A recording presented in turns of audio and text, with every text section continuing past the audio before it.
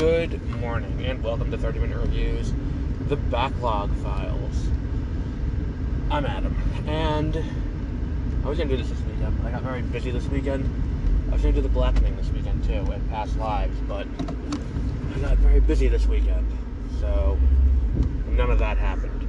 But what we can do today is we can talk a little bit about Fairly Odd Parents Breakin' the Rules, which was a game that came out in 2003, I believe, and I played it again for the first time, I think ever. I don't think I ever played the console version until this weekend, or until this past few weeks I was playing it, and I think that the console version is the better way to play the game. I think the Game Boy version is more than a little difficult.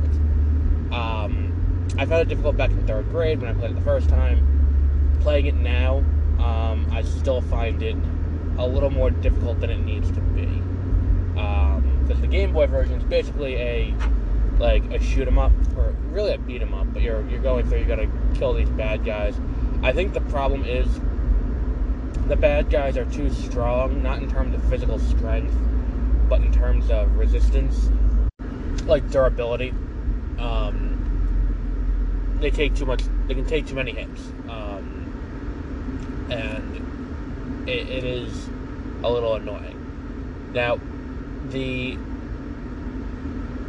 if there's a problem to be had with the version that's out on consoles, the PS2, I think it was on Xbox as well, but GameCube, if there's an issue to be had with that, it is that the console editions don't vary up their gameplay enough.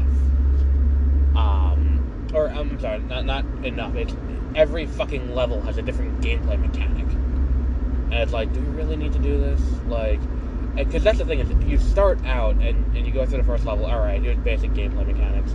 Then you go to the next level, and the next level is comic book world, where you are you gotta rescue the Crimson Chin. So you're going through, and you gotta, one level you're flying around, you gotta cut these balloons. One level you are swinging from thing to thing with a grappling hook. One level you have a boxing glove, and it's all different mechanics. And I think the thing is, too, that the other issue is, in that world, it very quickly gets boring, because each level is kind of similar in that regard, where you go, everyone starts in this hub where it's the main city area, and you gotta collect these little stars to earn a wish. But the problem is, as you're doing that, they're always in the same spot, and they always have the same movement patterns. It feels like busy work to pad out the runtime of the game. So you do that 4 times, and each time you unlock a new part of the level to go into, and it's alright, let's go. And then by the time you get to the 3rd time, you're like, holy fuck, just move this again, oh my god. And I think that therein lies the biggest, I think the gameplay at times is too varied, and at times it's not varied enough. The core gameplay mechanic is too simplistic. Namely that it's a collectathon, basically. You're collecting these little stars, and the little stars get you to the next part of the level, and then you go to the next part of the level, you collect these little crowns, and that'll give you more health, and you move on. And I think that therein lies the biggest issue with the game, where it's that's too simplistic, especially when it's only 5 stars, and the area you're collecting the stars in is this very small area that you are, you're kind of shoehorned into. You have to, get everything in that little area. So you get all your stars, and then you move on from there. Then comes the issue of the more broad problem that comes from this, where once you do that, you also, when you get into the level, every level is something different with a different gameplay mechanic, which is, on the surface, cool, but at the same time, it's okay, so now I'm in the virtual world, and I gotta throw these little pellets at people. Alright, cool, because they're gonna try to attack me. Okay, I think that that's kind of where the game kind of loses me, is that it is a little bit too varied in that regard, where it's like, rather than just committing to getting one thing right, there are so many little things that don't quite work right. It's a little annoying. It's kind of like when we talked about SpongeBob the Cosmic Shake earlier this year on Beware of Spoilers. We had an issue where the game was...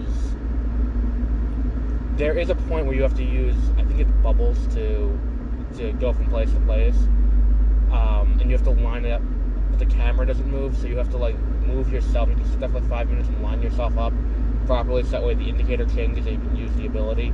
It's like, that's kind of what this is, where it's like, you know, the punch mechanic doesn't always work properly. It takes too long to reload. The grappling hook is agreeable for the most part. I really got the flashbacks to that with the pellets, where it's like when you're in a virtual world, you gotta throw shit at people, and it's like, okay, but they're out of camera range, and I have to hit them. Like, the way the camera's set up, these things are flying monkeys, and you got like it's just always just a little annoying. And I think that had they been like, okay, we're just gonna set up, and to an extent, keeping in mind it's 2003, and when you go into the commercials part of it, which is a thing that used to be a thing in video games that really felt like I was, you know, like if you want to get a quick hit of nostalgia, if you watched Nickelodeon as a kid, this game will do it, not because of the game itself, but as you collect the Crimson Chin trading cards, you unlock clips from the TV show, which you can just watch on Netflix, and you also unlock trailers and TV spots from the various video games. So like you can go on there, you can see the TV spots for like Battle for Bikini Bottom, Rescue Jet Fusion. They showed the look for this game. Attacking the Power of Juju was a Nickelodeon game. They have a trailer for, and it's like, which is going to be another one we're going to do on this, by the way, because that game I think is severely underrated. And I think that's kind of what the issue is with this, where it's like, where that was coming from was, at this point in the show, they had already had such a wide variety of things, of iconography that was synonymous with the show. It's not like later where they started to add in other stuff. This was just in this, you know, up until, because this is pre-Channel Chasers. This is the Channel Chasers, or just post-Channel Chasers, because there's a Channel Chasers clip in there. From the, I think it's, no, it wasn't. Was it? I don't know. I don't think it was, because I think that, I could have swore that maybe I'm misremembering, but I know that there was the one that was the rip-off of Star Wars, where they did a Star Wars parody, was in one of the movies. I think it was in Channel Chase. Maybe I'm wrong. Either way, I remember Channel Chase was a big fucking deal. But yeah, I think that therein lies the issue with this whole, because didn't that end with a parody of Dragon Ball Z? I think it did. Either way, regardless, I think that this game is solid. I would say check it out.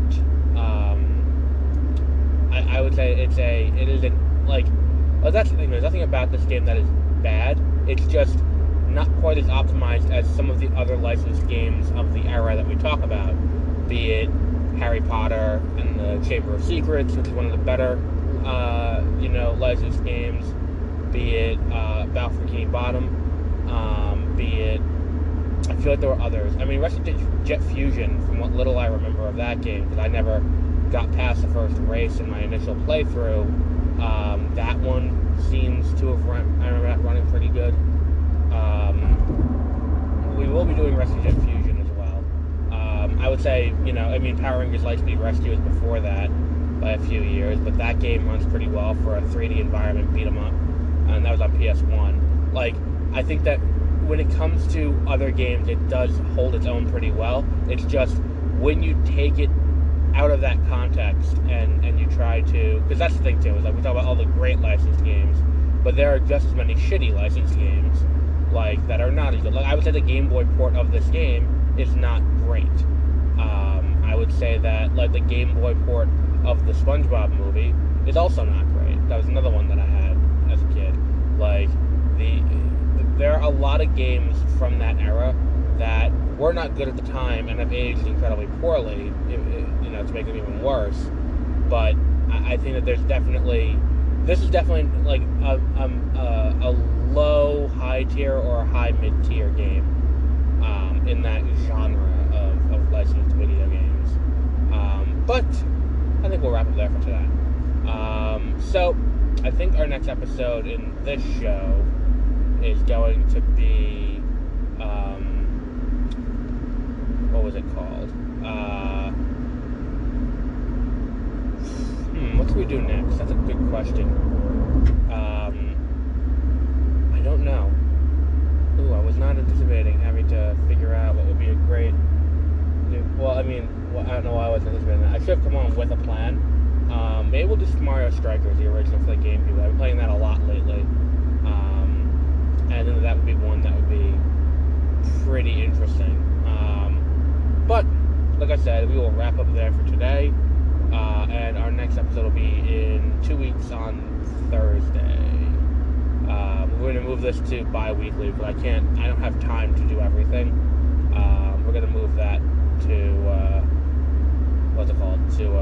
to bi-weekly on Thursday. But until our next episode, have a great rest of your week.